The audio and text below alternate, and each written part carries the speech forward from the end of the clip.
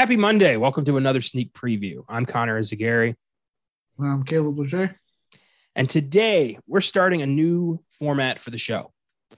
We may have mentioned this last week. If we didn't, we certainly talked about it either before or after the recording. So sorry about that.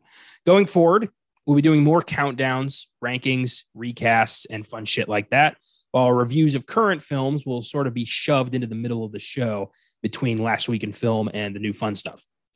We hope you like it. It's definitely going to take the load off of us. We're doing it for our own mental health for the most part.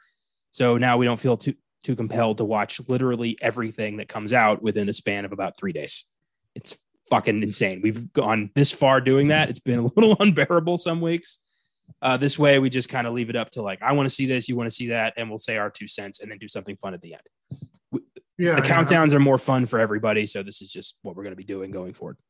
Yeah, and like I know more like 2022 will probably be a little bit easier because there won't be so many delayed films. I know that was like a huge thing with 2021. But I mean, we both got stuff going on in our own lives. You're going through grad school and having to do that. I'm currently working on getting certified to instruct at my current place of employment, my current station in the Navy. So it's like there's just like a lot on both ends. Where like sometimes these 3-day weekends, when you're releasing like 7-8 fucking movies, I just do not have that kind of time and really care for at least half of the movies anyway to begin with. So it's like, anything to just be like, look, this is what I want to watch this week. This is what looks good to me. Everything else there like can wait till it hits like Netflix, a streamer somewhere, or I'll just won't watch for a very long time because I just don't care that much. Yeah, and if you guys have been following the show since January, you know that we've spent movie ticket prices to see so much shit on behalf of this show, and that needs to stop because I can't take it anymore. My wallet can't take another Snake Eyes. I can't do this. So we're gonna retool the show, make it the best it can be, and we hope you like it as much as we're pretty sure we're gonna like it. So that being said, today we'll be discussing Black Friday, Encanto, Resident Evil, Welcome to Raccoon City, and House of Gucci.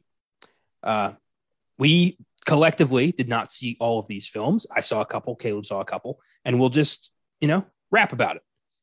Out of everything that was listed, it should be no surprise which ones I saw. Yeah, exactly.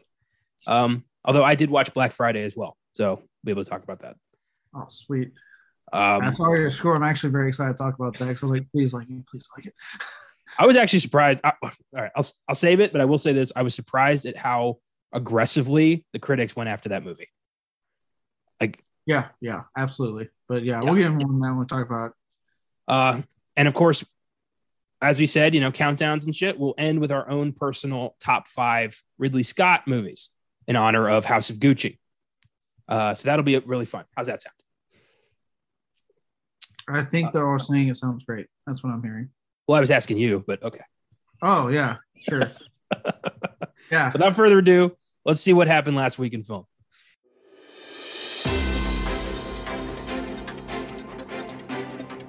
Last week in film.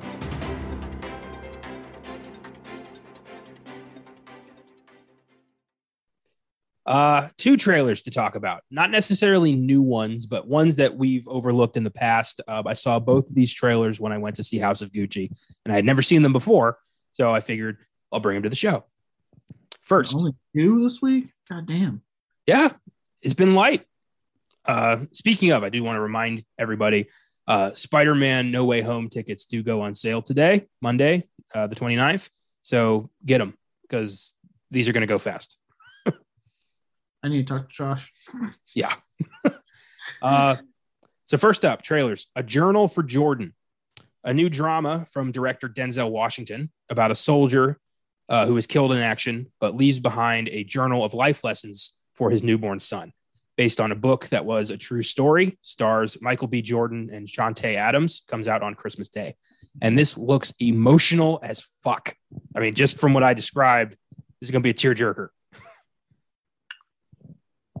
I did not see this trailer, so I got nothing for you. Yeah, I know. I was just like, the trailer itself almost brought me to tears. Just the subject matter is so, relatable to a lot of people. And Denzel's really, turning out to be a really good director. And I love Michael B. Jordan. So I'll probably see this, probably not on Christmas. I've got other things going on, obviously, but I will try to see this. Next up, The Outfit, a crime drama starring Mark Rylance as a tailor who moonlights as a money drop for Chicago gangsters. Comes out February 25th. Did you see this one? Yeah, I did see this one, but I saw it like a couple of weeks ago when it hit YouTube. Oh, I missed it then, but I did see it when we saw House of Gucci. So glad I did see it. I remember it looked pretty good, but I've noticed as the years have gone by, crime capers kind of becoming more hit and miss because there's not a lot you can do with that genre or that subgenre, if you will. So like for every really good one you get the occasional one where it's like, eh. Yeah, but, I mean, you're not wrong. Looks good in the trailer. Chicago gangsters are kind of, like overdone at this point, I mean, after the Untouchables, what else are you going to do? And I do hope there's, a little something extra in this movie that makes it worth seeing, but we'll find out in February. So that's all for trailers. This was interesting. Idris Elba is reportedly in talks to join the 007 franchise, not as Bond, but as Bond's next villain. He's been offered the role, but no word yet on whether or not he's going to take it.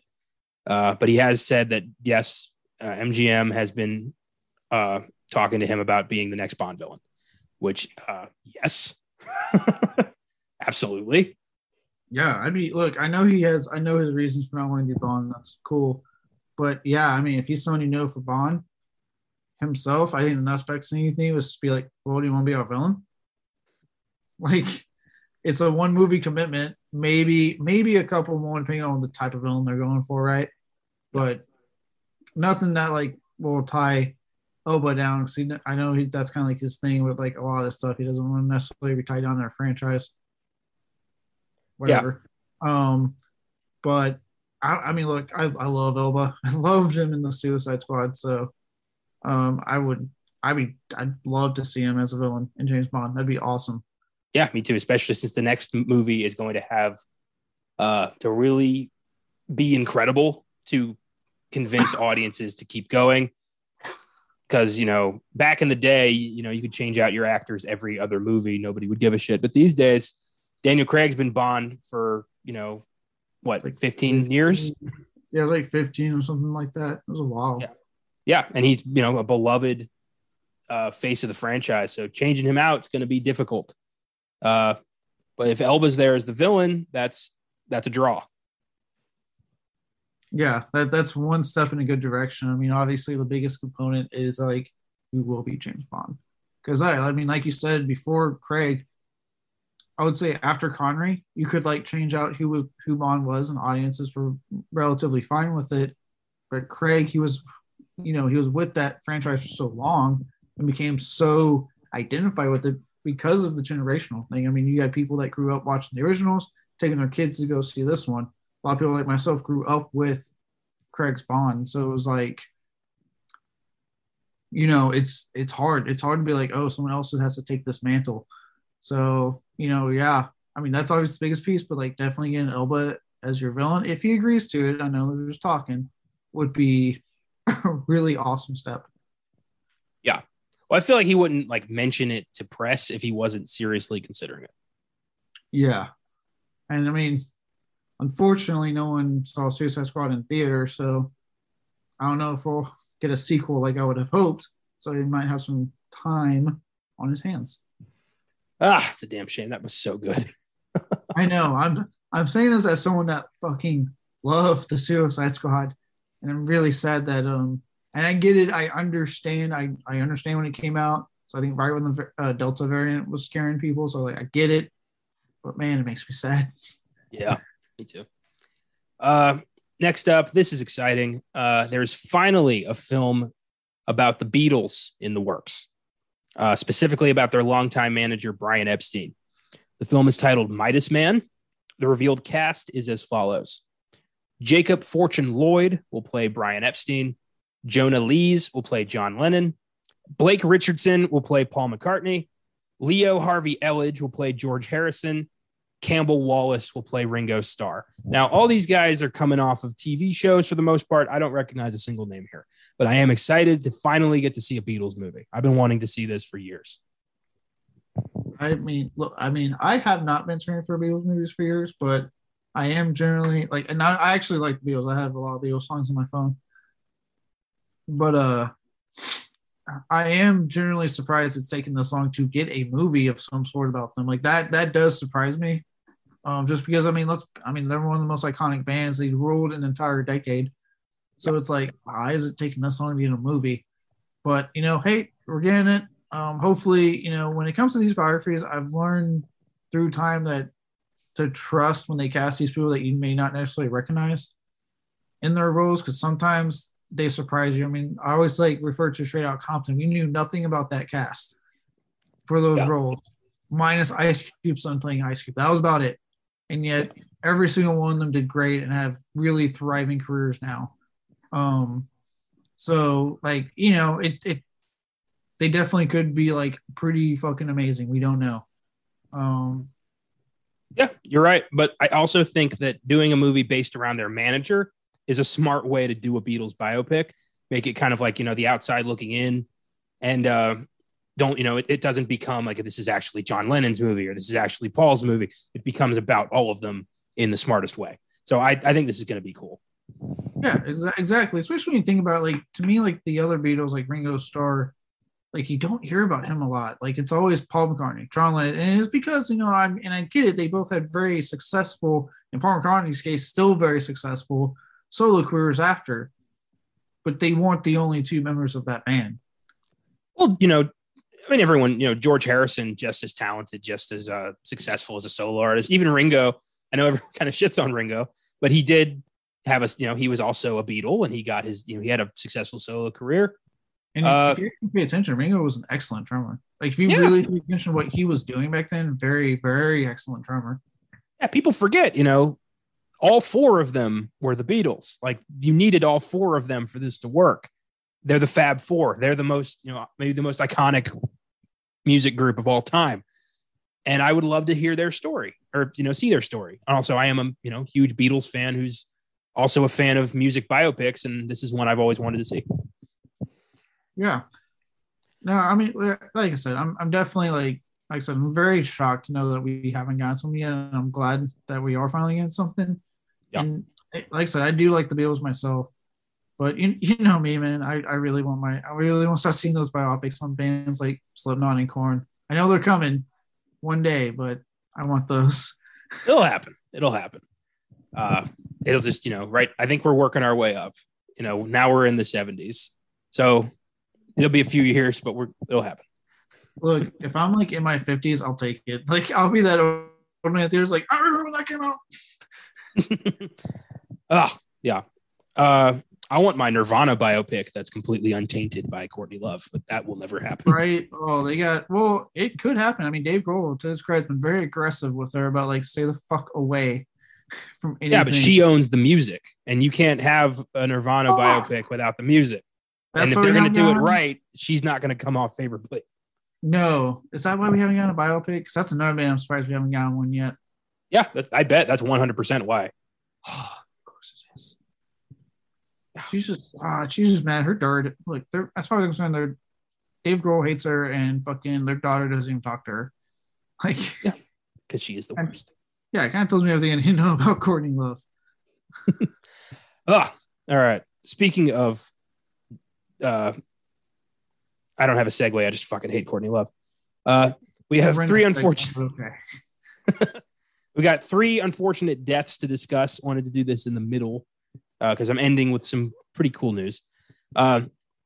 Longtime character actor Art LaFleur has died at 78 from Parkinson's disease. LaFleur played Babe Ruth in The Sandlot, was also in Field of Dreams, Cobra, The Blob, and the Santa Claus franchise as the Tooth Fairy. And I always liked Art LaFleur, and this was sad to hear. He was Babe Ruth in The Sandlot? Yeah. God, I fucking love The Sandlot. Me too. It's one of my all-time favorites. And yeah. God. Yeah. But you know what they say? Heroes get remembered. Legends never die. The Sultan of Swine. The King of Crash. The Great Bambino. That movie always takes me back. Who's Baby Ruth? You're killing me, Smalls. You play ball like you're Gore. Oh, God. It's a classic. It's one of the best movies ever. God, that movie makes me so happy. Yeah. I did not know he was Babe Ruth. That's a really good part of the movie too. Like, yeah, it's awesome. Another bit part he had that I always liked was in Angel. It was one episode where Angel went to go talk to some like mystical healer Swami dude. And Art LaFleur was the bounty hunter who just murdered the Swami and is pretending to be the Swami. And it was really cool. And yeah, he was always a character actor I appreciated. And this was a bummer to hear. So rest in peace, Art LaFleur. Two more deaths. Next up, SNL cast member Peter Aykroyd, younger brother of Dan Aykroyd, has passed at 66 years old from a hernia-related infection. He joined SNL in the show's 5th season as a cast member and writer. He appeared in such films as Dragnet, Spies Like Us, Coneheads, and Nothing But Trouble, which he co-wrote with his brother. And that's just a bummer to hear. Peter Aykroyd, of course, never quite lived up to his brother's fame, but still, funny in his own right. He played the king of Planet Conehead in Coneheads. Oh, okay. Or somebody, one of the higher ups. Mm. And have you ever seen Nothing But Trouble? I have not. That is one of the weirdest, most fucked up comedies I've ever seen in my life. It is such a hard film to describe. Basically, Chevy Chase and Demi Moore break down in this weird ass town run by this psychotic judge played by Dan Aykroyd. And they end up like arrested with no cause and try to escape this weird ass town. And it's like Dan Aykroyd's running this place. John Candy is his weird, like sheriff, maybe son, I think. And then these weird, like baby, like giant man baby things that are like chasing Chevy Chase the whole time. It's a fucking weird movie, horrible movie, perfect for our other show. And which we will be announcing very, very, very, very, very soon. Yes. But this is just, like I said, hard to explain. You got to really just watch it and understand, like, what the fuck. Nothing But Trouble, 1991. All right. Yeah. I know I didn't sell it, but not one bit. Yeah. Rest in peace, Peter Ackroyd. What was it? Was it Tom Green? Fuck. That weird comedy with the Daddy's Got Sausages. Daddy's Got Sausages. That song he does. You know what I'm talking about? I have no clue what you're talking about. Bring up the next thing. I'm going to look it up. There's another comedy that's like really weird and out there. That's like a cult favorite now. And if it's Tom Green, is it Freddie Got Fingered? Freddie Got Fingered. Oh my God. There we go. Ugh. Okay. They kind of like that, where you're just wondering the whole time, like you're laughing, but you're just like, what is happening? There's a certain, like, bad horror movies have their audience, bad dramas kind of get ignored, but bad comedies like take on a life of their own in a weird way. Like it almost becomes like a dare, like, have you sat through this horrible piece of shit? If you sat through Freddie Got Fingered, let me tell you. I have not, but I have a feeling I'm going to be next year. Well, you will too, because I haven't sat through it and I want to sit through it. Well, I know we didn't give you the most glowing obituary, but rest in peace, Peter Ackroyd. Yeah, sorry about that, Peter Ackroyd. Finally, this was a shock. Iconic Broadway and Oscar-winning composer Stephen Sondheim has passed at 91 from natural causes. He won an Oscar for Best Original Song for 1990's Dick Tracy in the song Sooner or Later, I Always Get My Man. Some of his most well-known Broadway compositions include West Side Story, A Little Night Music, Into the Woods, and Sweeney Todd. And so strange, he would die like less than a week after Tick, Tick, Boom comes out, in which he left an actual voice message in the movie, like as himself. So that ended up being like the last thing he did, which is crazy. A conspiracy is afoot? He was 91. No. But yeah, Sweeney Todd is definitely my favorite of his. Illuminati confirmed. Oh, God. Well, they're not trying that hard. I mean, they made it look like natural causes. You think if they were going to send a message, they would try a little harder than that? Not at all. That's exactly what the amount of effort I expect. Ugh. Well, they are remaking West Side Story, comes out next month. But yeah, Sweeney Todd was my favorite of his. That's such a great movie, such great songs, great music. And yeah, just a bummer to see a legend pass like this. Yeah. I read that on IGN's when I saw it. I read it on there.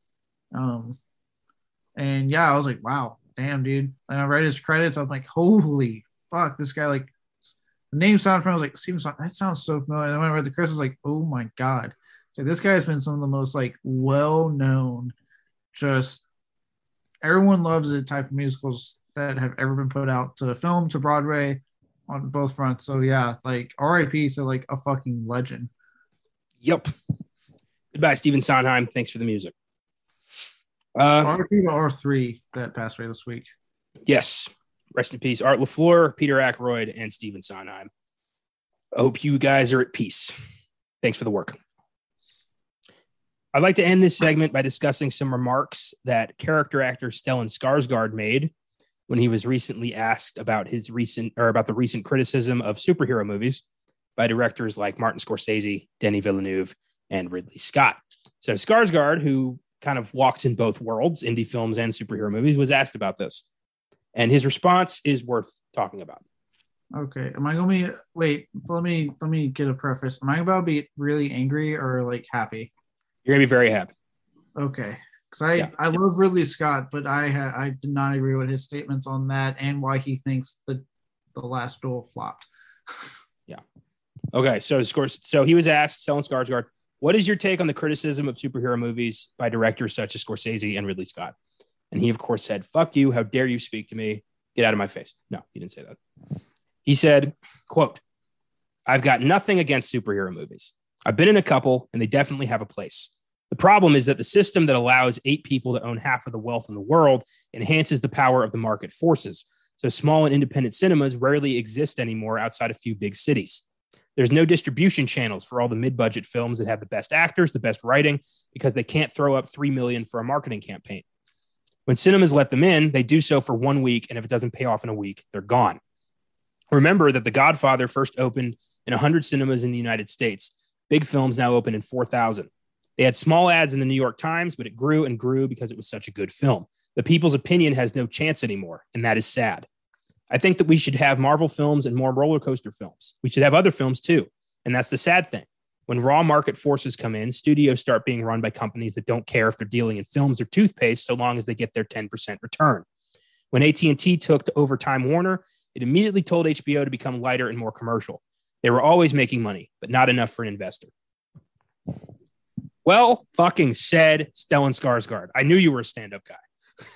Yeah, no, that's probably the best response I've heard because there's nothing about that statement I disagree with. Nothing at all. He's right. Like, the issue's never been like the superhero films themselves, which is what pisses me off with these directors that are talking like this. It's that the studio, we live in a world now more than ever, I would say, especially because, like he said, when these non-movie companies are buying movie companies and streamers are buying fucking movie companies, that if it doesn't make a buck in its first weekend, he said week, I want to say weekend, it's gone. Like, they don't give a shit. It's gone. And there's no more chance for a film to, you hear about, like, kind of opening back to My Room Horror, Scream. Had you gone by that logic, would have fucking flopped. You would not be looking forward to a 5th fucking movie next year because it didn't do good its first weekend. But because they kept playing it and people liked it, who did go see it that first weekend, they told people. And then their second weekend, they made more money on the movie. And it just kept growing into this phenomenon. Now we're at where we're at now. Because they're so focused on if it doesn't make it that weekend, because this is what an MCU movie makes in one weekend, they turn it away. And I'm with them. I would love to live in a world where there's an MCU film coming out. We also got, like, things like The Last Duel, more indie cinema, if you will, coming out to have that flavor. I think it's absolutely important to have that flavor. I know, all joking aside about what I like and with these directors, but yeah, I think it's absolutely important to have that flavor I think we are in a dangerous territory. As much as I love these superhero films and looking forward to future movies coming out, they have set a dangerous precedent in Hollywood now. Yeah. Success is a different animal these days. And if a movie isn't making, 2 billion worldwide, it's a failure in some studios' eyes. And that's just not realistic. You can't, have take a movie like, The Last Duel, since that's what pretty much keeps coming up lately. That is a movie that's going to have a niche audience. It's a movie about, a French knight and a rape trial that happened in the 1400s. No, not everyone's going to line up to see that. So there's you got to accept that not every movie is going to be Avengers Endgame. And studios these days, because of Marvel's constant success, are thinking that. And we're getting dangerously close to a theater monopoly on blockbusters. And that is just not the right way to go. And because of this, it's pissing off indie filmmakers, and they're blaming the wrong thing here. It just all comes down to, people in power just fucking up everything. And I love that Skarsgård was so, open about that. So there's so many, celebrities just give blanket answers and half-assed answers, but he was he thought this through. He gave you a legit reason, and I respect the hell out of it. No, he didn't, like I said, he didn't do what these directors are doing and saying, well, it's these fucking superhero movies. They can go fucking fuck themselves, and how dare the audience? That's not the answer. That's not the response, because then you're just shitting on directors that are working hard on these movies and audiences that do love these movies. And how are you supposed to get your own audience when you're shitting on us? That's the wrong answer. But to sit there and answer it the way he did and say, look, these films do have a place because they're film. They're art. They have a place. They're reaching people. But what is dangerous, like he said, is what the studios are looking at the wrong thing, and it's creating a very dangerous precedent with indie films or films that just aren't franchises going forward. And that's the problem. Not the superhero films. They have a place. It's what the precedent is being set by studios looking at the wrong thing that is dangerous. I think another thing that's happening because of the greater problem is movies that should just be standalone greats are being forced into sequelization and getting every last ounce of interest sucked out of it. I mean, look at the Kingsman franchise, for instance. That is a great standalone movie that did not need a sequel and certainly doesn't need a prequel. Yeah, here we are. Yeah, here we are. I mean, I'm going to see it, but I don't need to, we don't need it. No, and it's funny because before we even had this problem, the biggest problem we had was ratings. It seemed like studios, indie filmmakers had to fight tooth and nail to get a film rated R, because they were like, if it's not PG-13, people won't go fucking see it. And it took films like Deadpool to prove no, you can make your film fucking rated R. Just make a good movie.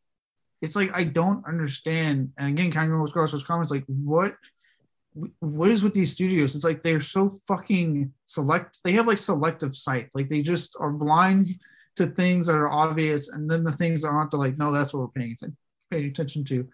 It's just it's so infuriating. Yeah, it's ridiculous.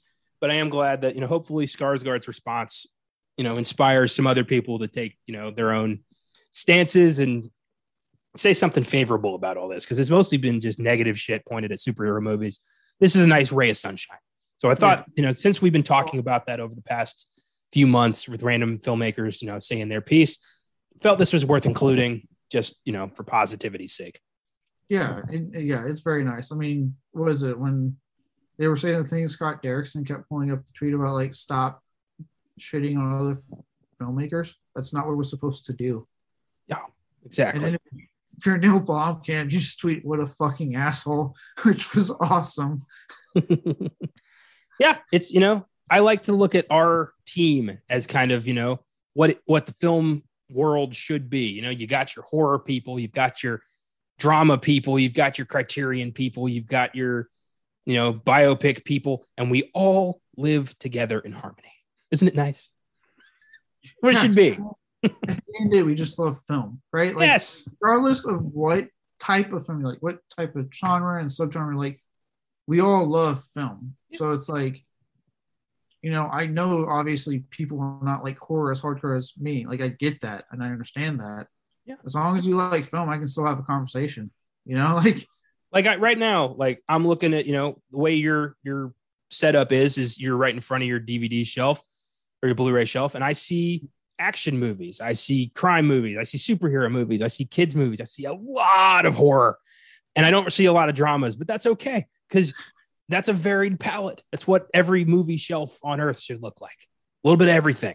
It's a sorbet, Yeah. And the reason there's a lot of horror is because, like, again, like you said, that's what I love. So that's why I tend to get, but I love getting other stuff. Like, I recently picked up the Goonies on 4K because I was like, oh, shit. Goonies on 4K, it was like $10. I was like, oh, fuck yeah. I'm taking this. Yeah. It's, I think, at the end of the day, we just got to be reminded that this is a medium that allows us to view an endless plethora of stories. And regardless of genre, we should just be happy we get to see these things. To these filmmakers, and I'm trying to calm down with, like, because I do like a lot of Scorsese's work, and like Ridley Scott recently is a little more fresh because his comments were more recent. And it's like you said, it's like this is coming from a guy that's admittedly a very hit or miss director to begin with. So for him to kind of sit there and be like, I find superhero films boring. That's fine, Ridley. I found about half your films boring, but don't worry. There's ones I like, but there's a good chunk I found boring. But, I don't go on a fucking interview about it. Yeah. Or then turn around and say, like, well, no one watched Last Duel because of this generation, which it's like the oldest fucking argument to make. And just, to me, like, really shows your age and how out of touch you are when you're like, well, this generation is why my movie flopped. Damn kids and their cell phones and their video games and their Twitter and their Tinder and their it makes you sound like an old fart. It was completely out of touch with society. Yeah, never blame cell phones. It's the worst thing you can do to be taken seriously. Yeah, I'm like, dude, Ridley, I like you, bud, and I'm about to really praise you on some films here, but you just came off like an old fucking, like, out of touch human being with that comment. Like, no one saw your movie because, admittedly, like you said, it's a movie that's a hard sell. It's a hard sell. It's a very hard sell. And let's look at what came out that weekend, too. It came out in the month. For those who don't know, it was October 15th, Halloween Kills. I kind of wonder what people went to go see instead. Well, we could watch Michael Myers tear through Haddonfield for the 12th time? 12th, 13th. I'd have to redo the math real quick. Or we could watch a rape drama that's 2.5 hours long. I'm going to go see Halloween first. I did go see The Last Duel, but it took a while. I fell asleep twice. But it was a good movie, though. Didn't make the top 5, but it was a good movie. Yeah, but I'm just saying, like, it's like, maybe look at when your film released, Ridley. Maybe you should have pushed it back to November. I know, House of Gucci was coming in November. You can move some things around. Or just, have both. Have your cake and eat it too, Ridley. God knows that's what you want. Yeah. Apparently. And how can he say that when he's getting ready to fucking go back to the alien role? Like, okay, Ridley. Okay.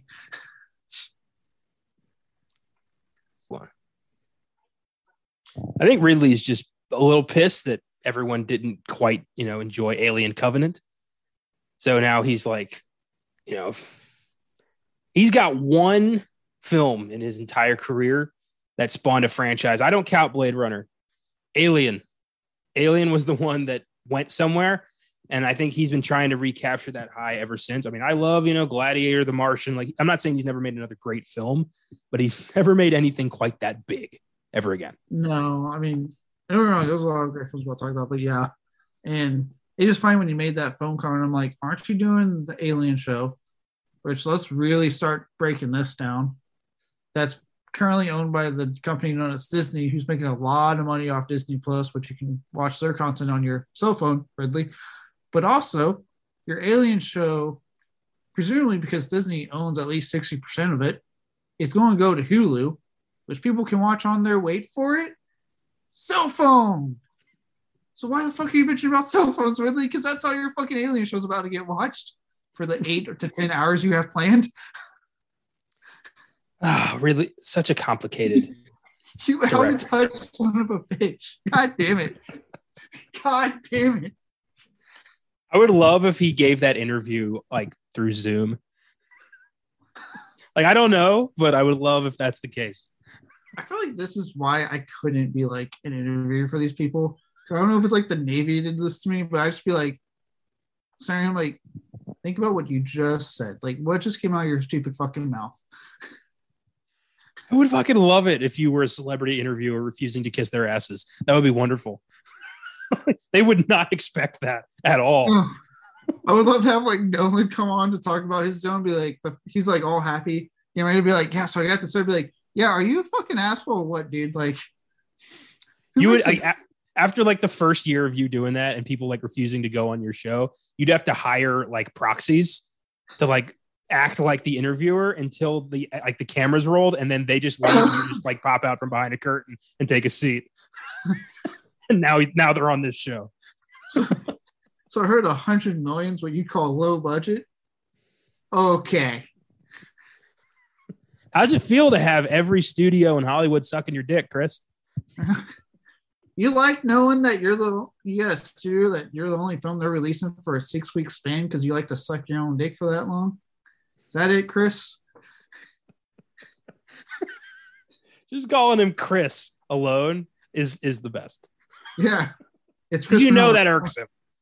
Oh, yeah. He at one point, he'd probably be like, can you please call him Christopher Nolan? No, that's fine, Chris. You don't deserve this title. Well, I make good movies. Dunkirk can kiss my ass. All right, Chris. And I want this to happen so bad. I didn't even watch Tenet, so go fuck yourself. Oh, my God. Back to the question.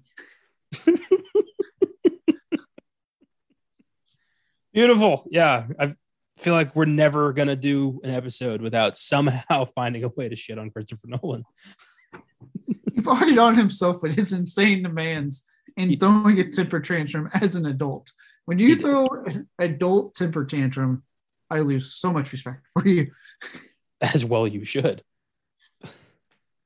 $100 million or I walk. Like, okay, Chris. You can't release any of your other films you have planned 3 weeks before or 3 weeks after mine. I want total blackout. Pandemic, death in the family, wasn't you. Buy a ticket. Like, yeah, fuck them. Oh, boy.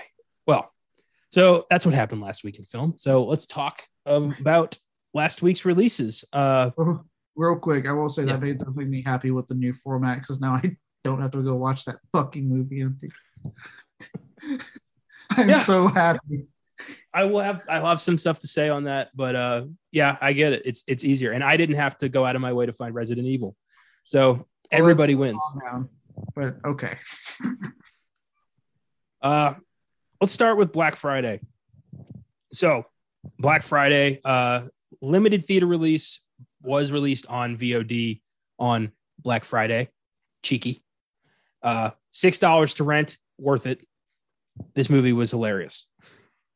Yeah, I remember me and Josh had Thanksgiving at our place, and towards the end of the day when we had to like clean up, I'm like, hey man, want to watch Black Friday? He's like, oh my god, yeah. Because like we kind of forgot, so we like ran and watched it. We both loved it. I thought it was awesome. I know before we kind of get into talking about Bruce Campbell, because obviously he's like the big draw here. Love seeing Devin Sawa. I know you're not as familiar with Sawa, but like just a quick back, like this is a guy that like I don't know if you know. Josh told me this. So Josh, when you listen to this, you get all the credit, bud. He got when he got the role in Idle Hands, one of his first roles at like the age of like 18 or something. He auditioned, but he had watched Evil Dead 2 and went in doing that scene when Bruce is throwing himself around. And that's how he auditioned. He just started, he said he just went in there, he was 18, he was fearless, and just went there. He said he's like completely wrecked the office and left thinking, I fucked that up. And they called him and said, you're in the movie. And they rewrote the entire film to fit what he did. Oh my God. And it's now like a beloved cult classic. I've seen it. It's an awesome fucking movie. And, through that, he got the first Final Destination movie and became kind of like this big, like he became like a horror favorite. Like a lot of people in horror genre really like him. And, he's always come off as a generally nice human being and an upstanding guy. And he took a break. He talked about it. He stepped out of Hollywood, said he was like, I need to step back, kind of felt himself getting too big for his britches type of thing. And he just kind of worked on himself, took a little bit of break, and he's come back recently. And he's been, luckily, horror being the genre that it is, has welcomed him back with open arms. He's been in a bunch of stuff horror wise. He has a lot more horror stuff coming out. He was just some stuff like Chucky. He's been on the Chucky show. Obviously, Black Friday, he's talking about another one he's doing that's coming up. And so I wanted to point out the Evil Dead thing that Josh brought, because, imagine your idol, because he mentioned that Bruce Campbell was his idol. That's how he auditioned, and he finally gets to do a movie with Bruce Campbell. That's pretty awesome. Yeah. That's exciting. And I liked him a lot in this movie. So he was really good. So in the past, I've only seen of Devon Sawa's work Final Destination, and I didn't care for the first Final Destination, but that was like 8 years ago. It's overdue for a second watch. And the reason I don't care for Devon Sawa, or I didn't care, is so fucking petty. I almost don't want to say it, because you're going to give me shit forever. I mean, I'm going to give you shit no matter what. So just go ahead and say it. The poster for the first Final Destination, I don't like the way his face is. He looks like a pouty boy band member, and it bothers me. I'm so sorry. He was like 20 years old. It bothers me. It already gave the movie a bad taste in my mouth before I started watching it. I was like, this looks stupid just from his dumbass face. So I apologize, Devon Sawa. You were really good in Black Friday, and I will try to take that out of my head and give Final Destination a real chance. My mistake. Please take that out of your head. Give Final Destination a rewatch and check out Idle Hands. I do think you'll like Idle Hands. It has Seth Green in it. I saw a clip of Idle Hands when I was a kid. I was surfing channels, and it was when he was like, there was a guy who was decapitated, and he was trying to eat a burrito. Oh yeah. His two friends get killed in the movie, but they stay around as like ghosts or zombies. It's been a while since I've seen it, and so they stay around to mess with him about his hand. They just keep giving him shit about how his hand killed them. Yeah, I gotta check that out. Yeah, it's a good one. And like I said, like from what I understand, he's a generally good dude. So like having him have this come back and seeing him do stuff again has me excited. And like I said, I thought he was awesome. And as you can tell, even now, I think he's in his 40s. He's very much willing to throw himself into like practical stuff. Like he is just fearless with doing that. It's awesome. Yeah, definitely. He was good in this. I love that they made Bruce Campbell a fucking pussy. Like they made him just like the worst, bubbly manager ever. And even in the end, he never got to have his turn badass moment because it just wouldn't make sense for the character. No, and I think that was smart because he did this. He's doing this not too long after even though it's been a while since he's announced his retirement from MASH, everyone just keeps associating that with him. So the fact that he decided to kind of like play something that I think for a lot of people seem like, oh, you're just playing Ash in this movie. Then you watch it, and he's playing really against that, like completely against that. I think it was incredibly smart on his part. Yeah, it worked. And I do love his big moment where he gets to like finally bitch about the customers. I love this movie's like, it's not that much about like zombies. It's entirely more about how much it sucks to work retail, which I love. This is about how much it sucks to be a part of the service industry and the shit you constantly have to take. And anybody who's worked in the service industry is going to find something delightful about about how you get like secondary satisfaction from this movie, from watching them get to fight back. And it's just, that was the best thing about this movie for me. Cause I've worked in a movie theater. I worked in a call center and it fucking sucks. So yeah, it was very satisfying.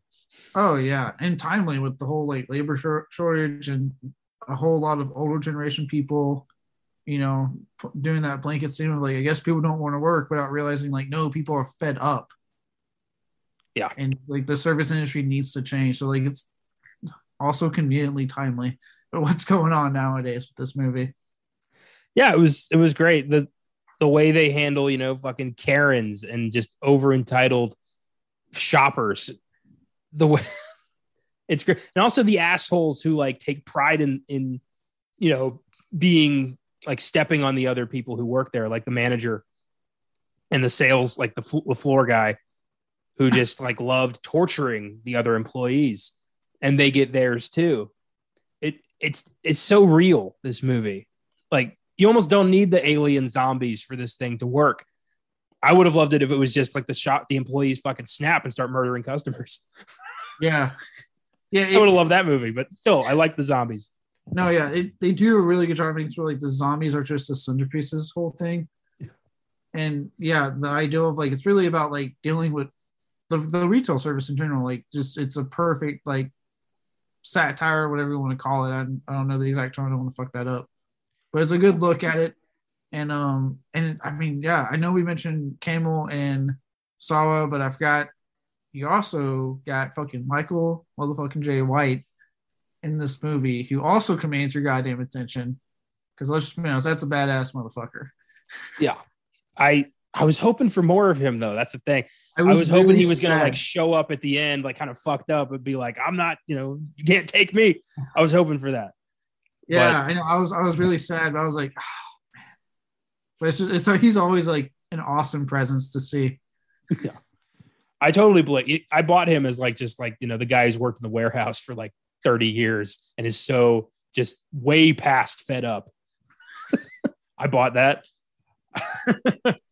I love that the whole plan of the zombies was to create like a mega Karen. And the one, like the black dude who was like, I can talk to her. I understand. I can speak her language. Oh, like the cross. I love when Devin Sawa shows up at the end and the other guy's like, did you see what happened? And he's like a paper football. They were so shocked by that. I thought like that was such a great twist, though, that fucker bit Devin Sawa just to get him out of the way. Like, I've never seen that done in a zombie movie before, but that was a great misdirection. Oh yeah, I love seeing Sawa like running around hiding in the fucking roller skates. One of my favorite. I don't know why this made me laugh so hard. It was right when the infection starts happening, and they think the one kid, I don't remember his name, the kid whose dad's making him pay rent, like snaps, and like they lock him up, and then the new guy starts being a zombie, and someone hits him with the cake, and Bruce Campbell goes, "Hey, corporate sent us that."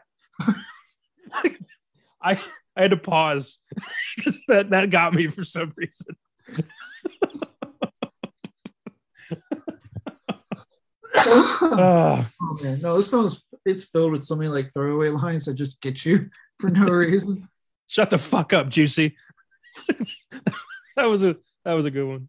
Oh, that one killed me. Especially because before he's like, "Why am I last?" Well, because you're slow, and if we're being honest, they're hungry, and you offer a lot for them.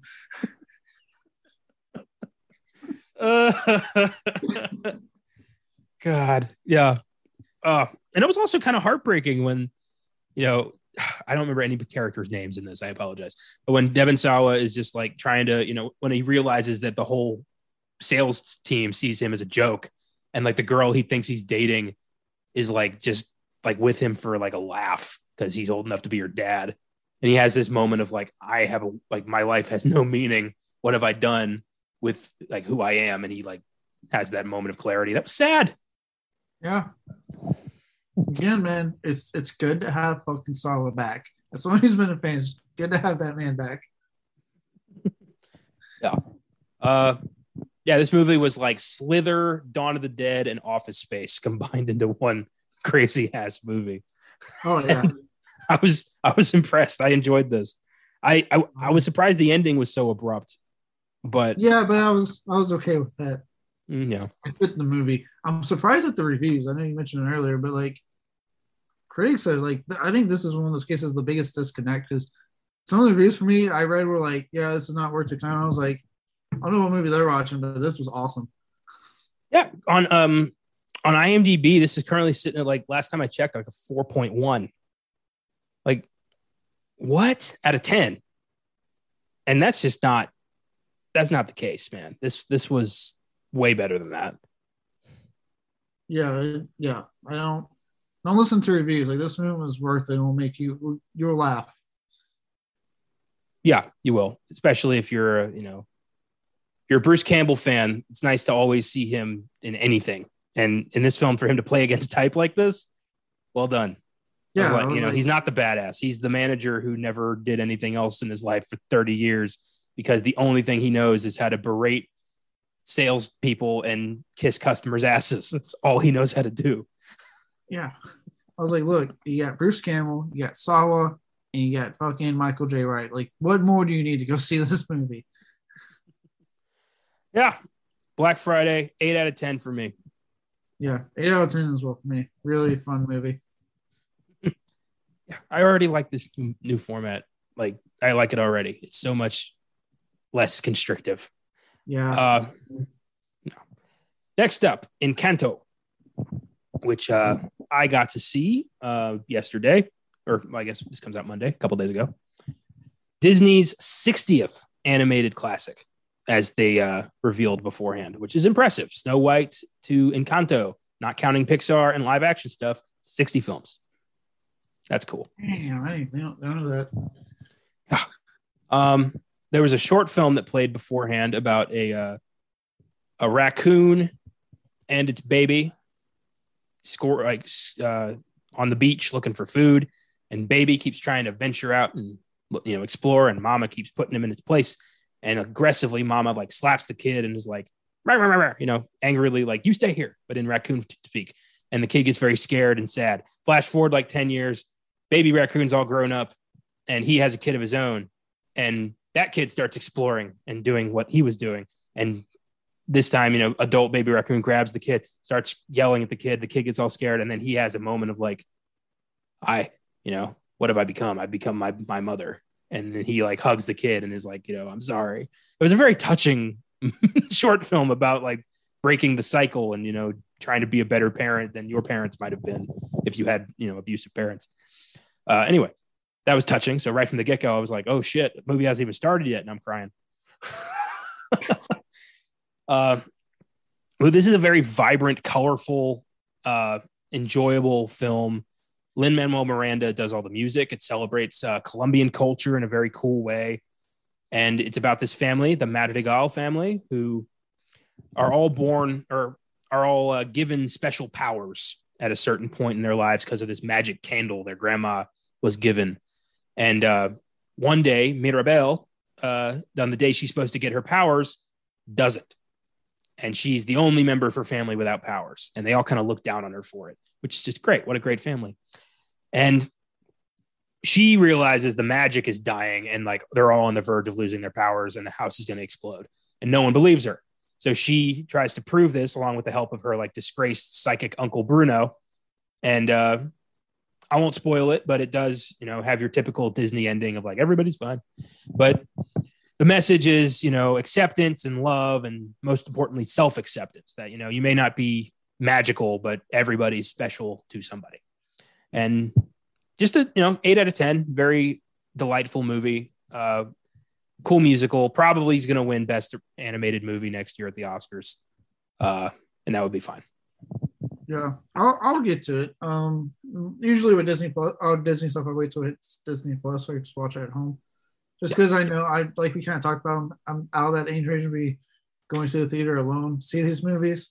So I just wait for it to hit Disney Plus, and I know it's going to be fine at the box office anyway. I didn't go alone. I took my little cousin Scarlett. We had a good time. Okay, no, that's fine. But I'm just saying, like, I don't have that option currently. I'm not going to be an official uncle till next year anyway, and that it's going to take some time for that kid to get old enough. But it's Disney. I want to check it out. I actually finally watched Raya and the Last Dragon 2 weeks ago on Disney Plus, and I really liked it. I need to kind of rewatch some parts because I was tired when the kids wanted to watch it, so I was knocked out. But what I saw was really good.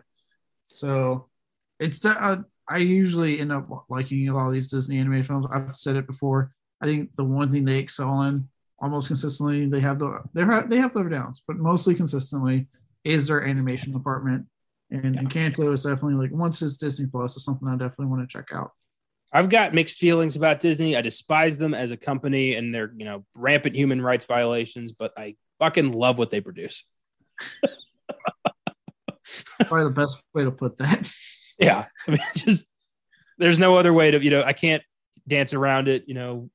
A lot of what we talk about on all of our podcasts is probably owned by Disney. It's just the way of the world. So, accept it. But yeah, definitely a good one.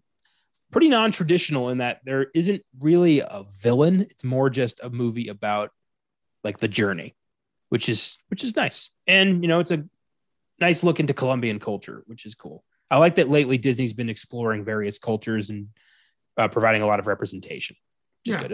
It only took like 60 years. Right. And it's funny, in their animation department, they don't beat you over the head with it. You know what I mean? It's not like the first gay couple and the next in like the 10th Marvel movie. You're like, all right, Disney, got it.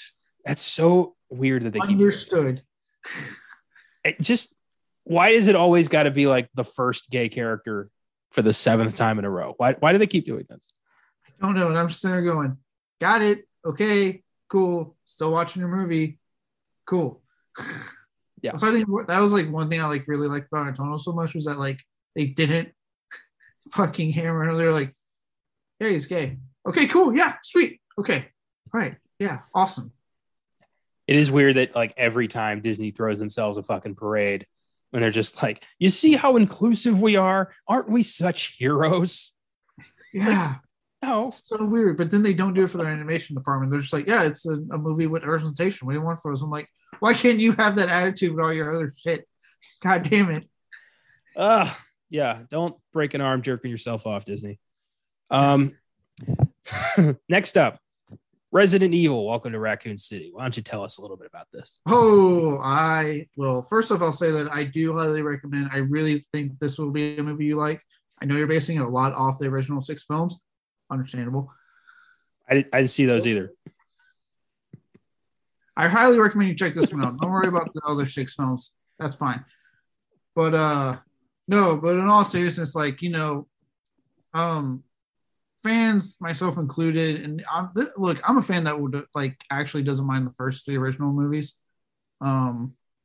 But obviously they don't follow the games. They do what we really hate when they adapt video games a certain way, which is they just kind of cherry pick names, cherry pick moments, things that we want to see in it, and they just kind of go, oh, and put in that movie. Cool, we did it. That gets fucking annoying, right? With this movie, and me and Josh both saw it, and we were both impressed with the fact that like you have a director here who was a massive fan of the games. Like he's talked about how much he loves the video games and that his favorite one is Resident Evil 2 Remake. That's when he's been playing the most. And he actually made the comment, he's like, I haven't played Village. And they're like, why haven't you played Village if you love these games so much? He's like, because I'm trying to get a PS5. It's like, I don't want to play it on my PS4. He's like, I want to play it on my 5, but I have to get a 5 first. So he's a fan. He's a legit fan. And he made a movie that at first kind of scared me because he was taking the plot line from the first game and the second game and making it into one movie. And at first that scared me. I'm like, ooh.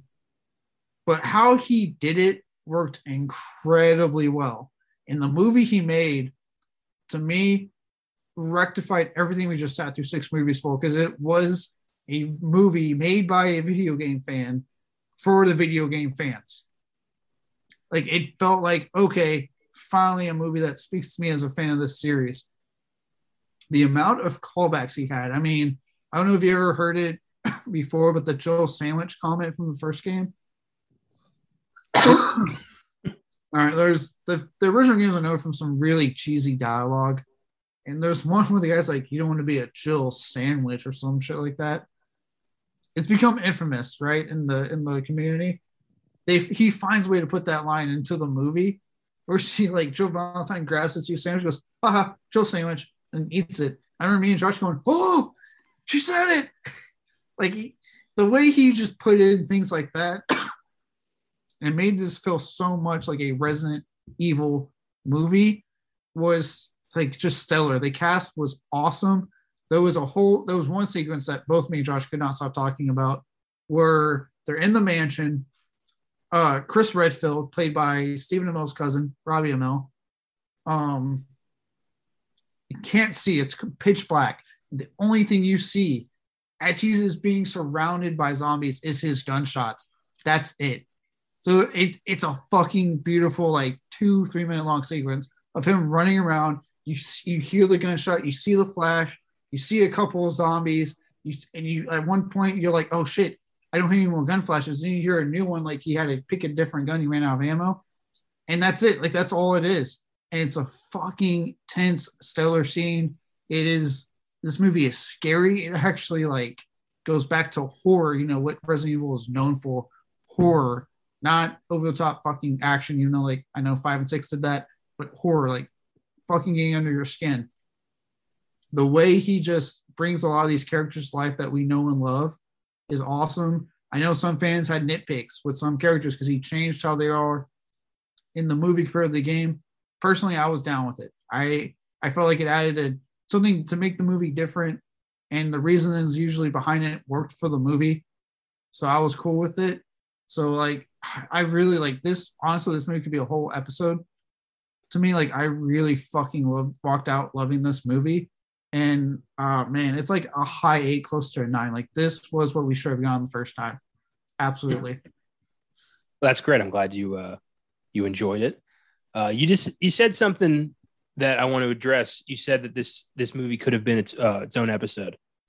And going forward, pretty much the movies we're going to talk about here, the way we're going to do it is some of them will end up on the Filmgasm podcast. Some of them will end up on Oscar Sunday, but you'll get a taste here because it's called the fucking sneak preview.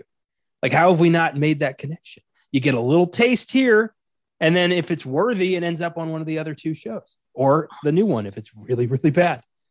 So, yeah, that means I'm definitely going to be having you watch this movie. Yeah, Raccoon City will end up on the Filmgasm podcast at some point, and then when that happens, I'll gladly watch it. Yeah, I do really think you'll like this. I mean, there is a fear that because you haven't played the games, it might not appeal. Because like I said, it's very much like almost like them going like, hey, we after 6 movies, we heard you. Okay, we get it. You want the video game. That's what you want. So here you go.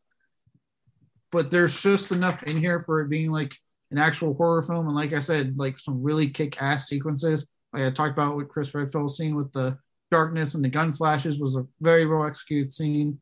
That I do think this might be something you end up liking, maybe. Well, maybe I liked Extra, so I guess anything's possible at this point, huh? Yeah, anything is on the table. Cool. Well, I'm glad you liked it. That takes us to the final movie of the day, House of Gucci. The reason we're doing a top 5 Ridley Scott afterwards. I knew nothing about this story going in. It is one of the most insane cases of gold diggery I've ever seen. It's a 2.5 hour drama that the actual Gucci murder is the last 10 minutes of the movie, which was kind of a bummer. But the performances in this film are so over the top that you're just entertained the entire time. So Gucci is a name pretty synonymous with, class and gorgeous clothes and whatever the hell. And the family Gucci owned that brand until about the 90s when it was bought out by I think Iranian, or I don't remember, but it was a Middle Eastern family who now own Gucci. No member of the Gucci family has anything to do with Gucci anymore. And it's because of the events that have transpired in this film. Yeah, I know. It's pretty fucked. So Lady Gaga plays Patrizia, this lady who stumbles into a club in the 70s, runs into Maurizio Gucci, Adam Driver, who, according to the film, was a law school student, wanted nothing to do with his family's empire. But she saw the name Gucci and was like, oh, I'm making that money. And so she seduced him, she married him, and then used his name to pretty much alienate him from his family and take this entire empire over for herself. It was bonkers. And the way she did it was so fucking conniving. And after and this is all history, so it's not like I'm spoiling the movie. But basically, she hired after Maurizio caught wise to this and was like, "I want nothing to do with this lady. She's turned me against my family." He divorces her. She gets super pissed, hires a hitman to assassinate him, and he does. She's immediately found out, served 30 years in prison for murder. But that's pretty much the movie. It's the conniving back and forth between her and the various members of the Gucci family. Al Pacino is fantastic as Aldo Gucci, the one half of the brothers who own the company, the other one being Jeremy Irons, whose name escapes me, Gucci. And Pacino gets to have this, he gets to be crazy 90s, heat Pacino again, which was cool. There's a moment in the movie where his son is Jared Leto, who I hope wins Best Supporting Actor next year, because fuck was he hilarious. Just over the top fucking Mario Italian accent, covered in prosthetics, just saying the most outlandish shit, like his own metaphors that were so funny. But he sells off his stock to cover his own bills, and Pacino finds this out and has this no heat moment until he grabs Jared Leto and hugs him. And I had this you broke my heart, Fredo kind of connection to it. And I was like, oh my God, it's Godfather Pacino. I haven't seen him in 30 years. So it was cool. There's a lot of cool moments. Gaga is probably going to win Best Actress. She was unrecognizable. And it's a very sexy, sleek drama about the definitive name and fashion for the later part of the 20th century. And I give it an 8. It's not for everybody. It is 2.5 hours long. But it is what it is. I hope it gets some Oscar attention. A lot of people are calling it Oscar bait and boring. And yeah, some people are going to find it boring, but I did not. I enjoyed it. Glad you liked it. Also glad that Ridley Scott apparently couldn't make movies under 2.5 hours long this year. He really couldn't. Both of them, and both of them don't fucking need to be. There's so much that could have been trimmed from both films that you just do not need to be this long. He's overindulging himself. I've learned with these older directors, especially ones that are I just couldn't find anything to cut. I'm like, so there's gonna be a lot of unnecessary shit, isn't there? I hate when that's your excuse. It was flawless. I can't cut this. This is my art. This is my masterpiece. No, bro, you could probably cut an hour, maybe. Yeah, probably an hour. So House of Gucci, currently playing in theaters, getting kind of mixed reviews, but for the performances and the crazy ass story, I enjoyed it. Salma Hayek plays a TV psychic that Patrizia befriended and convinced her to help her commit a murder. So that alone should inspire you to want to check this out. All right. I'm just going to wait for Ridley Scott to blame the millennials for it doesn't do too hot at the box office. Yeah, probably. I mean, it came out the same weekend as a fucking Disney movie. So, stop it, Ridley. Pick your dates better. Look at when other films are releasing, Ridley. You can't beat Michael and you can't beat Disney. Yeah, I got nothing. Yeah, you're fighting a losing battle that you're doing to yourself. So speaking of Ridley, let's dig into what we believe to be his 5 definitive films, respectively. Now, we've done a few of these countdowns on this show. Going to be doing a lot more. We narrowed it down to 5 because really we both couldn't find 10 that we really loved. I couldn't find 10 I really loved, and then I realized something. I hadn't actually even watched 10 of his fucking films because after the 5 I picked, I'm like, well, I didn't really like Alien Covenant that much. Prometheus was all right. Robin Hood was okay. Yep. Okay, yeah. And then I think I texted was can we do 5? Can we just please do top 5? Ridley Scott, for I think maybe the king of okay. You know what I mean? Most of his movies are yeah, all right. It wasn't terrible, but I don't know if I'll watch it again.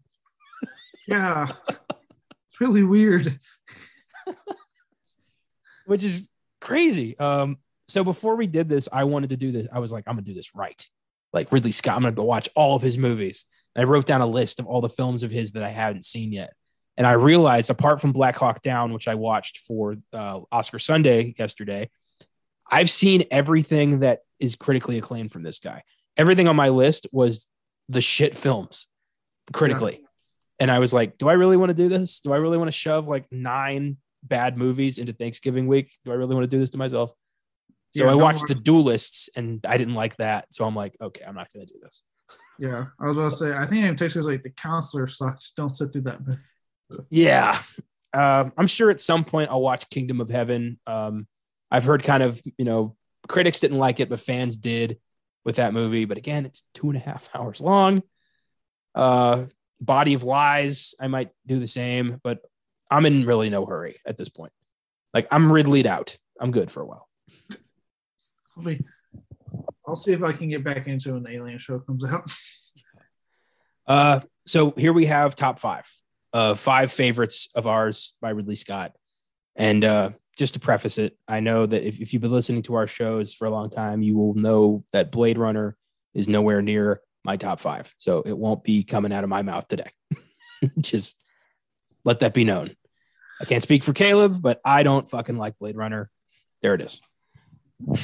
So why don't you start us out with your number 5? You gave me a great segue, buddy. Let's just knock this one out now. No way. Number 5 is Blade Runner.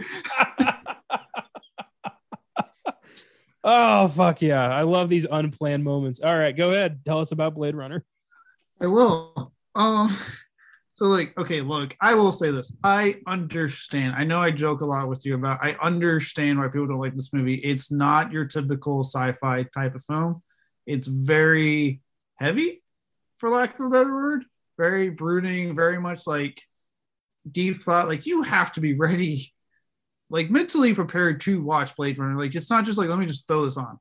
It really isn't. Like, you have to be like, okay, I'm about to watch Blade Runner and prep. I have an edition of the film on Blu-ray that has like the 5 different cuts of the movie. I've watched all 5 cuts. And even after a while, for someone like me who really likes it, I think after like cut 4, I was like, oh man, I need to get this over with. It was starting to hurt. But like, look, overall, like, I really, really dig this movie. I like the sci-fi world it's in. I like Harrison Ford's character a lot. And look, I know some people bitch about the fucking voiceover or no voiceover. I think either one fucking works. That's just me. And Rutger Hauer, I mean, god damn, talk about a fucking performance in this movie, especially his speech at the end. To me, is one of the best fucking movie speeches. And this was, to me, the film. I mean, this was, I believe, his debut. Ridley Scott. I think he did The Duelist first. It was The Duelist, then Alien, then Blade Runner. Okay. This was like, this and Alien really kind of showed off like his style to me. Like, and this really solidified like his type of sci-fi that he likes to do. And in this case, I liked it a lot. And just say it talks about, I think the biggest thing for me I liked a lot about it too was its themes of like, what does it mean to be human? I think that's what this film really wants to tackle more than anything. Is like, what does it truly mean to be human? And what does it mean to be a machine? And I think this film goes about a really cool way of delving into that question without really giving you an answer, because is there an answer? Like, is there truly an answer to that question? So this is a movie that's like, I've really enjoyed since the beginning. I know you hate it. But it's my number 5, mainly because the other 4 films I can just sit down and watch. Whereas I can't really do that with Blade Runner. As much as even I love it, I got to be ready. Yeah, you're right. So I don't give a damn about the voiceover. I've never cared about, is he human? Is he a replicant? To me, this film is just fucking boring. It's dull. I've had to watch it for like on 3 separate occasions. And each time I'm like, fuck. But the definitive time we did it on the podcast last year. And I think I said on that episode, like, this is it. I'm never watching Blade Runner again. And like, I've given this film so many chances and I can't get through it without nodding off. And I will give you Rutger Hauer. He is fantastic in this. but it's so off-putting to people who just aren't into like super deep sci-fi. And I like more of a surface action-y sci-fi. I know that makes me sound like, I'm not some big deep thinker, but you know what? I never fucking claimed to be a deep thinker. Let me shut my brain off and watch, space shit. I don't know. But yeah, I'm not a fan of Blade Runner, but I knew it was going to be on your list, so I knew it was going to come up today. So there it is. Blade Runner. So you know how much I love it. I just think it's awesome that you were bitching about it right before I was like, oh, well, this is perfect. Yeah, that worked out really well. But it's my number 5, so we can stop talking about it now. Yeah. My number 5 is going to be divisive because a lot of people hate this movie. A lot of people condemn this movie for reasonable reasons. But I have always had a soft spot for it. 2001's Hannibal.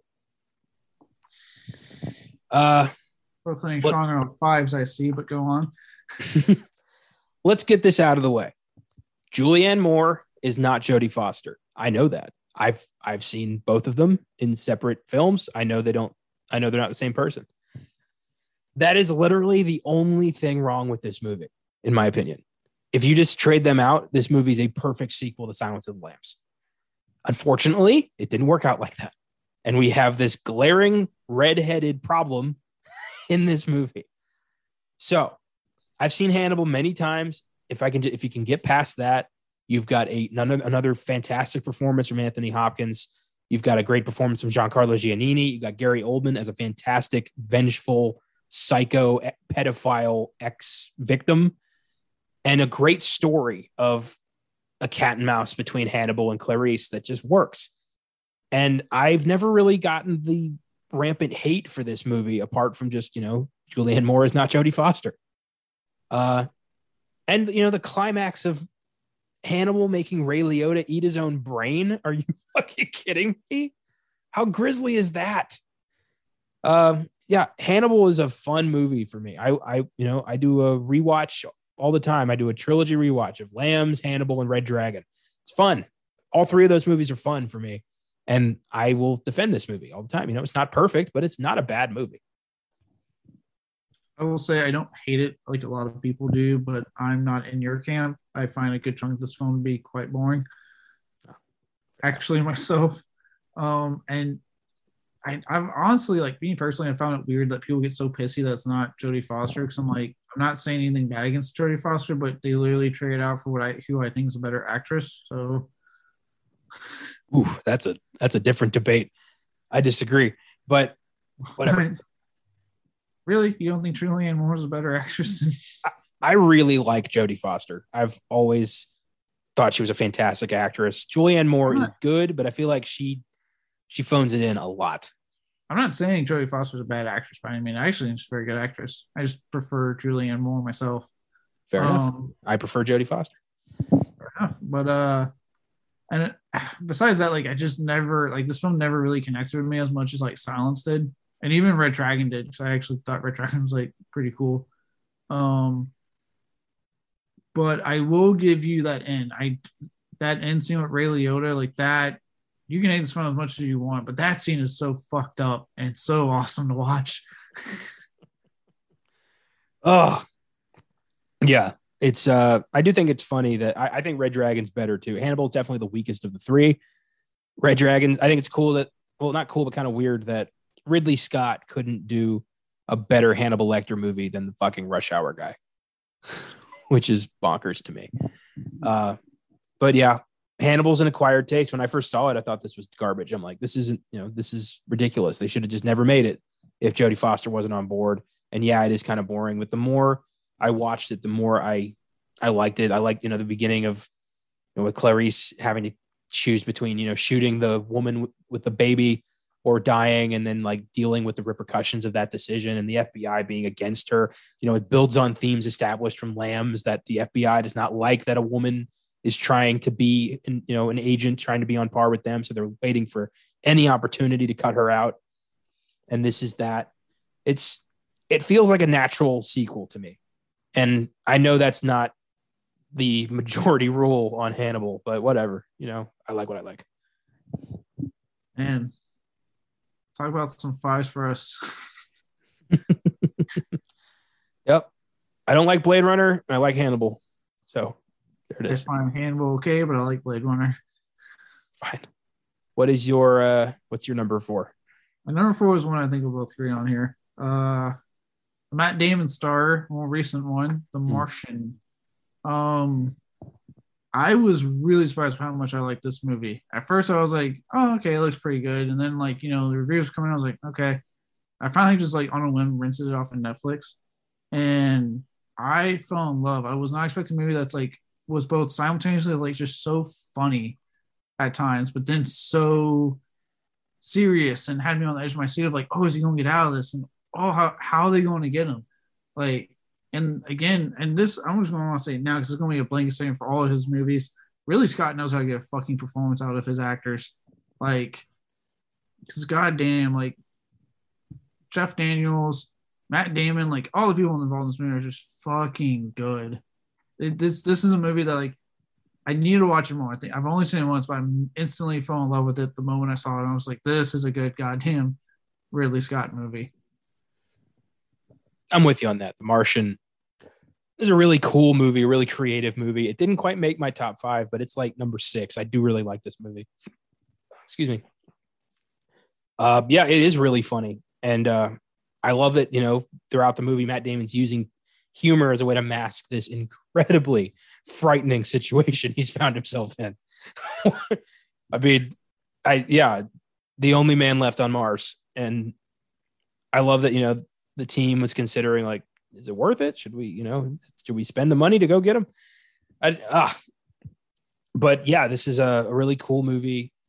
And yeah, you're right. He is really good at building an ensemble and getting great performances because he is one of those directors that people want to work with. He is a revered filmmaker because of the hits he's had. Because, his hits are cemented in pop culture as definitive movies. When he scores, he fucking scores. Oh yeah. For every okay film he does, he swings big when he fucking hits it. Yeah. And The Martian was a win for him.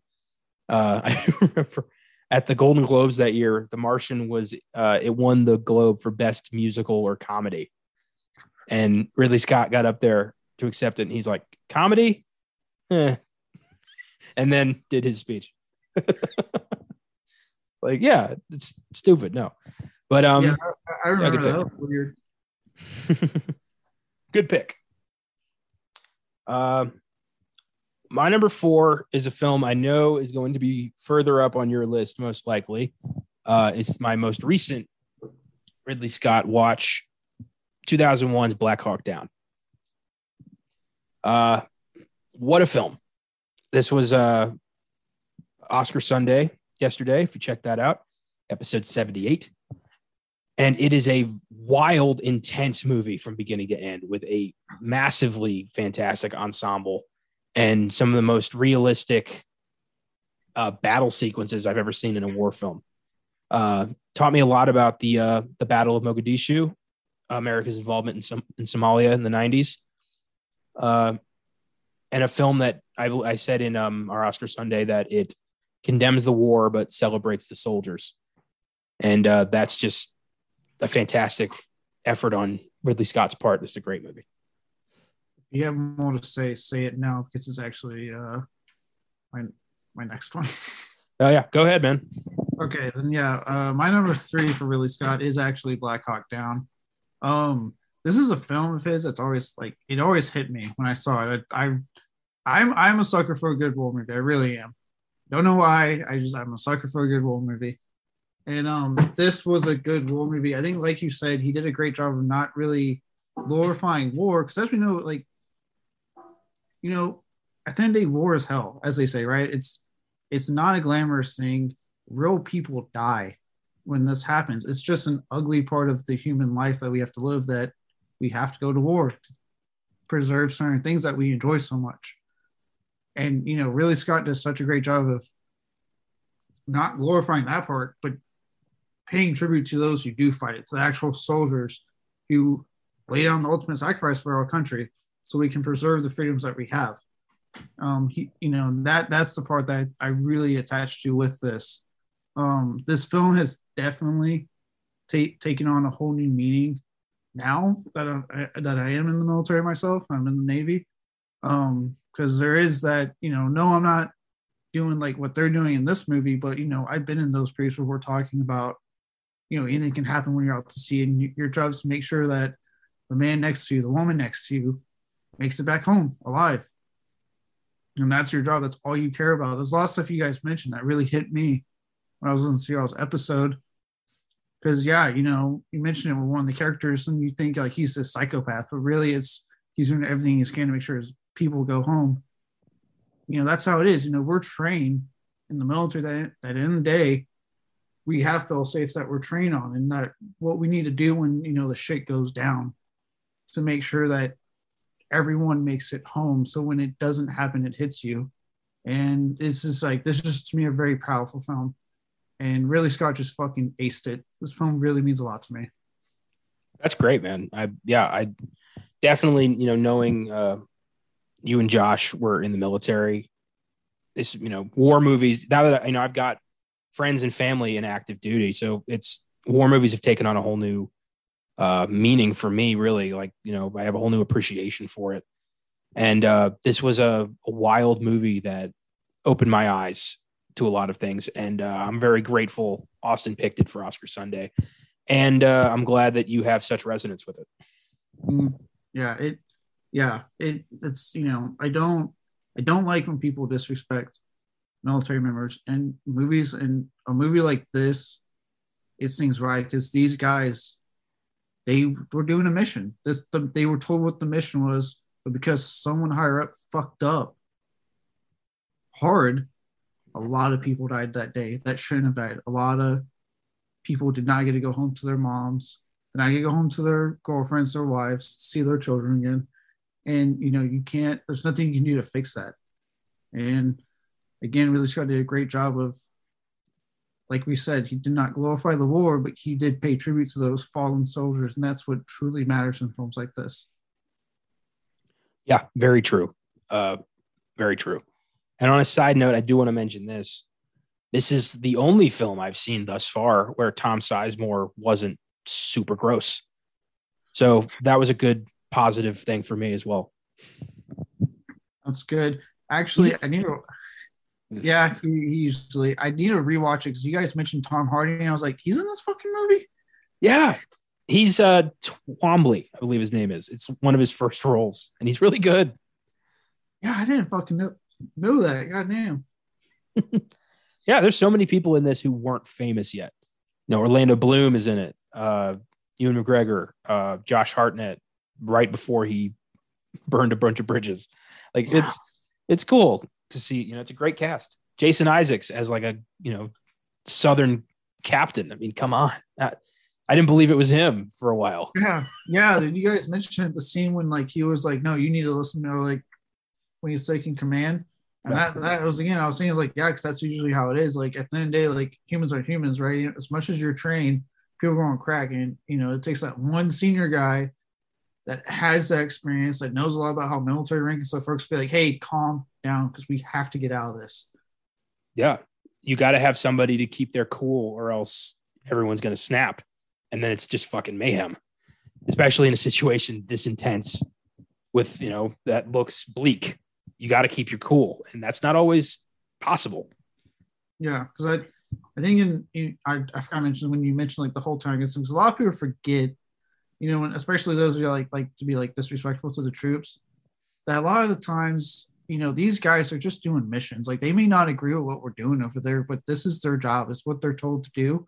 And a lot of those guys are going there knowing they're going to a town that doesn't want them there, that doesn't like them. They're fully fucking aware of it. So when something like this happens, it's terrifying. So you have an entire town out to kill you because we're an American in this case. Yeah. Well, also, we brought up the idea that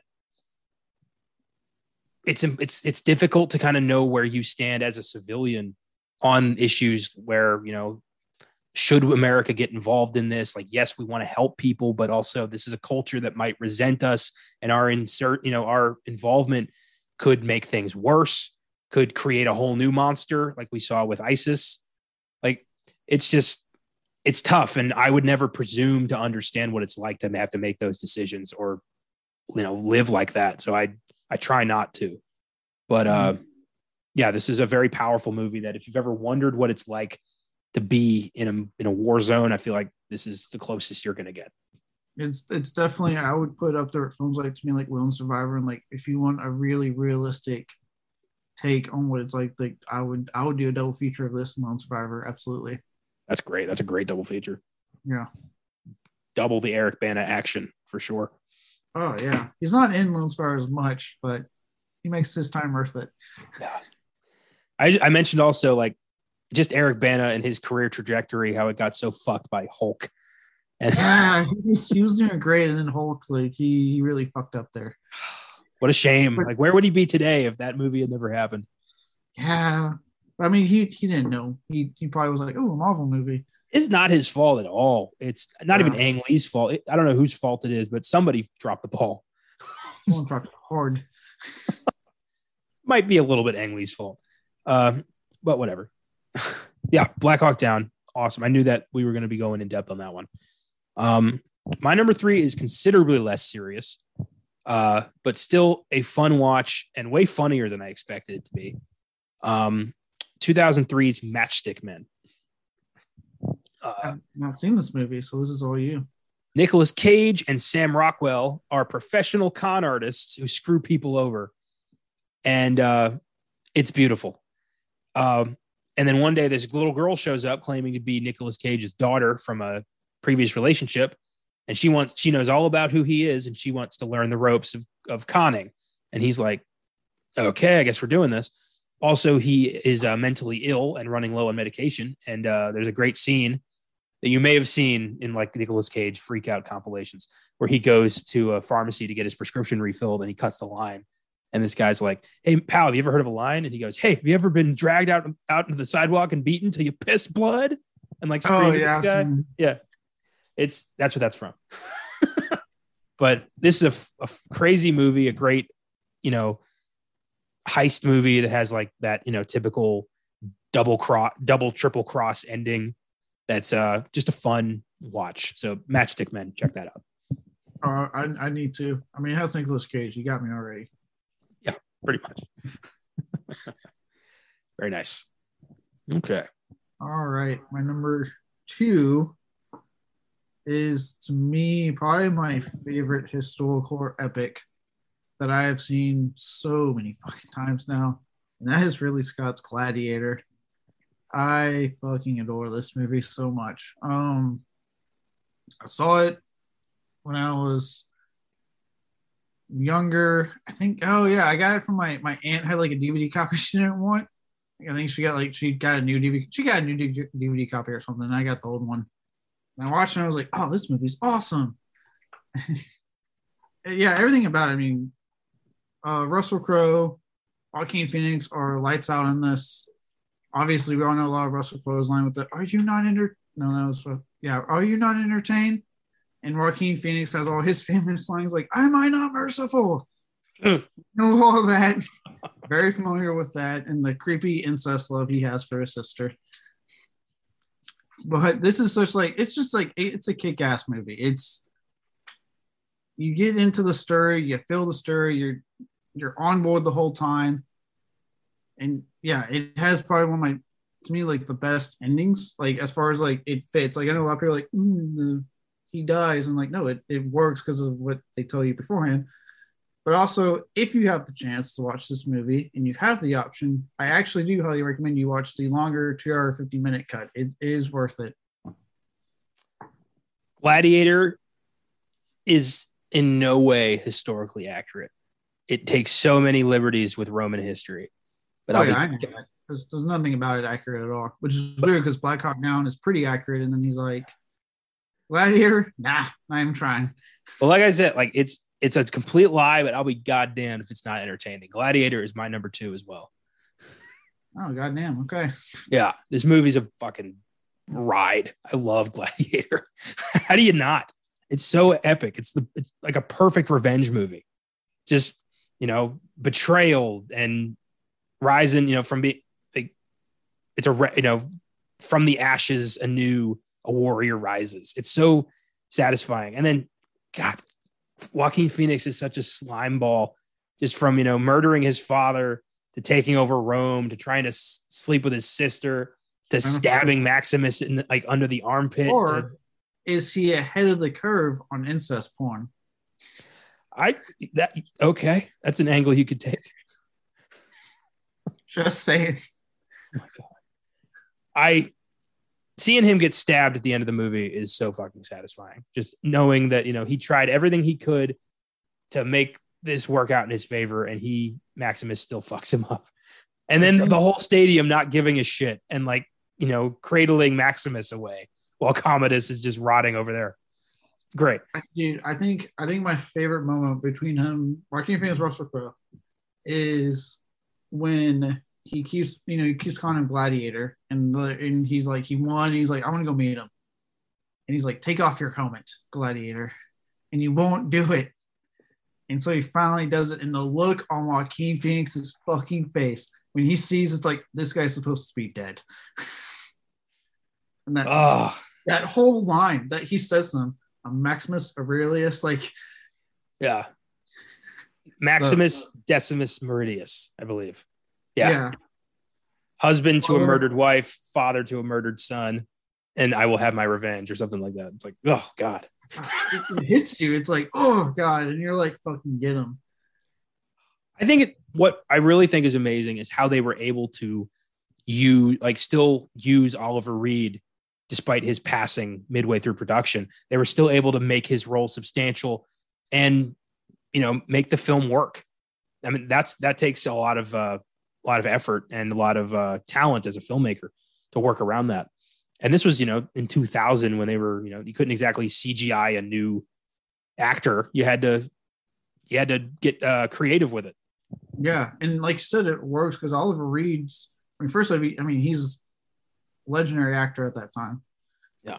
And his part is so good. I really like his character in that movie. Because at first he comes off like just this everyday slave trader, but you kind of, as the movie goes, you get more of his backstory and where he's coming from. Now he goes on about how he once went through this. Yeah. And worked his way out of it. And it's like, damn, you kind of realize these guys, they're, it's a fucked up system. And the only way out is to literally kill everyone but beneath you. Yeah. This took Best Picture in 2000. Well-deserved. Russell Crowe won Best Actor. Ridley Scott did not win Best Director. He lost to Steven Soderbergh for Traffic. I haven't seen that movie, so I can't judge that, but I really think this was Scott's Oscar. It should have been. The direction of Gladiator is flawless. Yeah. What a movie. Yeah. This movie is fucking awesome. And I think I know exactly what both of our number one is. Oh, yeah. You should have known it as soon as you said top 5 for me. Yeah. There's one movie that will forever be associated with the name Ridley Scott, and that is Alien, my friend. Prometheus. I'm kidding. I would shut this shit down right now if it was Prometheus. Oh, my God. I had to do it, but yeah, Alien. Alien. It's his masterpiece. It's, the film that created a franchise, the film that is considered still to be one of the scariest, most freakish horror films ever made. It's still brilliant. It's such a great watch. Also made a splash at the Oscars, won a couple technical awards, and still, it's still great. I can watch it right now and still feel just shivers. It's such a brilliant movie. Some people love Aliens more. I get it. I'm one of those people, but Alien, just as good. The first two films is really hard to pick a favorite there. Oh yeah, it's tough. Yeah. And it's a shame Ridley, when he came back to the franchise, gave us Prometheus and Covenant, which are both pretty lackluster. And I don't know what happened, but he'll always have 79's Alien. Beautiful movie. What more could be said, Yeah, no, he will always have this film. And it's still felt to this day. Look at I played it on my PlayStation. Alien Isolation was taken I mean, that game was pulling straight from the original Alien, and it gave no shit about the sequels. That game was fucking terrifying. I beat that. It was a satisfying moment to blast that fucker up the airlock. Oh yeah, up until like that credit, like the last cutscene shows like there's like fucking 10 of them, and you're like, oh my god. That's a great game. Ugh, creepy. No, like he talking about like some technical stuff he did, like what he did to get this film completed and made. It's just sort of fucking amazing. Even like little fun nuggets of information, like the scene when the chest burster comes out and the one lady screams, that was a genuine reaction. He didn't tell her what was going on. They didn't tell anybody. All of them are watching this unfold. Only one who knew was John Hurt. Everyone else is like, what the fuck? Because they'd never seen anything like that before. No one had. This, I mean, yeah, if you don't know anything about Alien and you're watching it for the first time, God, do I envy you. Wow. That's great. One of my favorite little tidbits is the fact that like the design for the creature came to H.R. Giger and his fucking nightmares. I mean, that's awesome. You just imagine this horrific shit, wrote it down, and then now it's iconic. Known throughout the world. I don't know what his fucking nightmares are like now. Jesus Christ. Any man who could come up with that is haunted, my friend. Like haunted by terrors we cannot comprehend. Yeah. But I mean, this is just, it's not just like an iconic film of Ridley Scott's, it's an iconic film of the horror genre. I mean, you mentioned earlier, everyone's had the debate, Alien or Aliens. Ultimately, look, both. Like, I love both films. I am in the camp that I'm slightly partial to Aliens. I will say it myself. But both. I love both films so much. And this one, God, what he pulled off with it. I mean, like I said, the chest burster scene. Another scene I love is Dallas in the vents. God, that's a fucking tense scene. And the thing just fucking's there and jumps out. And I'm like, oh my God. Like, it's great. It gave us, Sigourney Weaver as like one of horror's most kick-ass females. Like, yeah, this film just, it hits the ground running. And it just doesn't stop. It's a fucking one of the best horror films, one of the best Ridley Scott films he's ever done. Yeah, I mean, this was no shock. I remember, I think I told this story on the Film Gasm podcast when we did Alien or Aliens a while back, but I love it because it's fun and it really shows the fervor of Alien fans. I went to a special screening of Aliens at the Draft House a few years ago, and they had live pyrotechnics, like they had fire shooting out of the screen. It was super unsafe, but awesome. And it was there for Aliens. And they started playing Alien. And I was like, wait a minute, this isn't right. But then everyone was like, double feature, woo, double feature. Like people were screaming, double feature. And I was like, yeah, let's do this. And they got like 15 minutes into Alien before somebody like stopped it and was like, sorry, folks. And we were like, ah, we were kind of bummed. We were like, 2 for the price of 1. Come on. We all got free passes for the fuck up, and we were all like, just play Alien. That'll be an apology. Just play the first movie. We'll be fine. Yeah. So yeah, that was fun. I like how they're like, sorry. It's as if they were starting to play Alien Resurrection. Then they would have had a mob on their hands. Yeah, it's like, that's how the reaction was like, oh, sorry. It's like, no, you're playing Alien. It's fine. Like, yeah, nobody was pissed. Like they were pissed when you stopped. But nobody was pissed when the movie started. Everyone was excited. Oh, so yeah. Alien, Ridley Scott's undisputed masterpiece. He'll never top it. No. Let's recap. Number 5, Connor's favorite film of all time, Blade Runner. 4, The Martian. 3, Black Hawk Down. 2, Gladiator. And 1, Alien. And I've got number 5, Hannibal. Number 4, Black Hawk Down. Number 3, Matchstick Men. Number 2, Gladiator. And number 1, Alien. So there it is. Those are our favorite Ridley Scott movies. I look forward to doing this with other filmmakers and actors and shit going forward. It's a new era of the sneak preview. I wish we had like some epic music to play right when you say that every time. You're just going to have to imagine it. Uh, thanks for listening, everybody. We hope you like the show's new format. If you like what we do, feel free to follow us on our social media, Facebook, Instagram, Twitter, Filmgasm Productions. If you want to suggest films for us to check out, you can email us at filmgasm@gmail.com or just send us a message through the socials. If you want to support the show through Anchor, you can always click on support this podcast on your podcast provider. We appreciate any and all donations, but it is not necessary. We hope you enjoyed the show. Next week is pretty light. The only thing really worth discussing is The Power of the Dog on Netflix. That's all. There's nothing else coming out next week, which is crazy. It's December. You'd think every weekend had something big, but nope, not this time.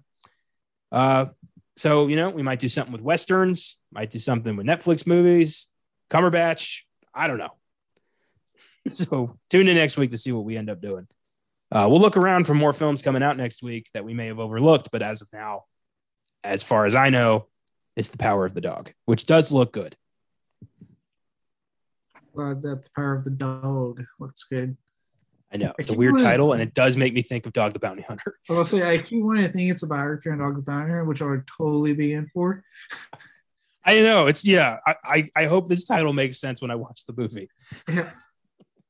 God, Nicolas Cage as Dog the Bounty Hunter. Oh, somebody needs to make that. Somebody needs to call him, call his agent, suggest that the movie will be out by Christmas. Don't miss Twilight Zone, the movie, on Wednesday's Filmgasm, and the 1990 Christmas classic Home Alone on Oscar Sunday. Have a great week and keep watching movies.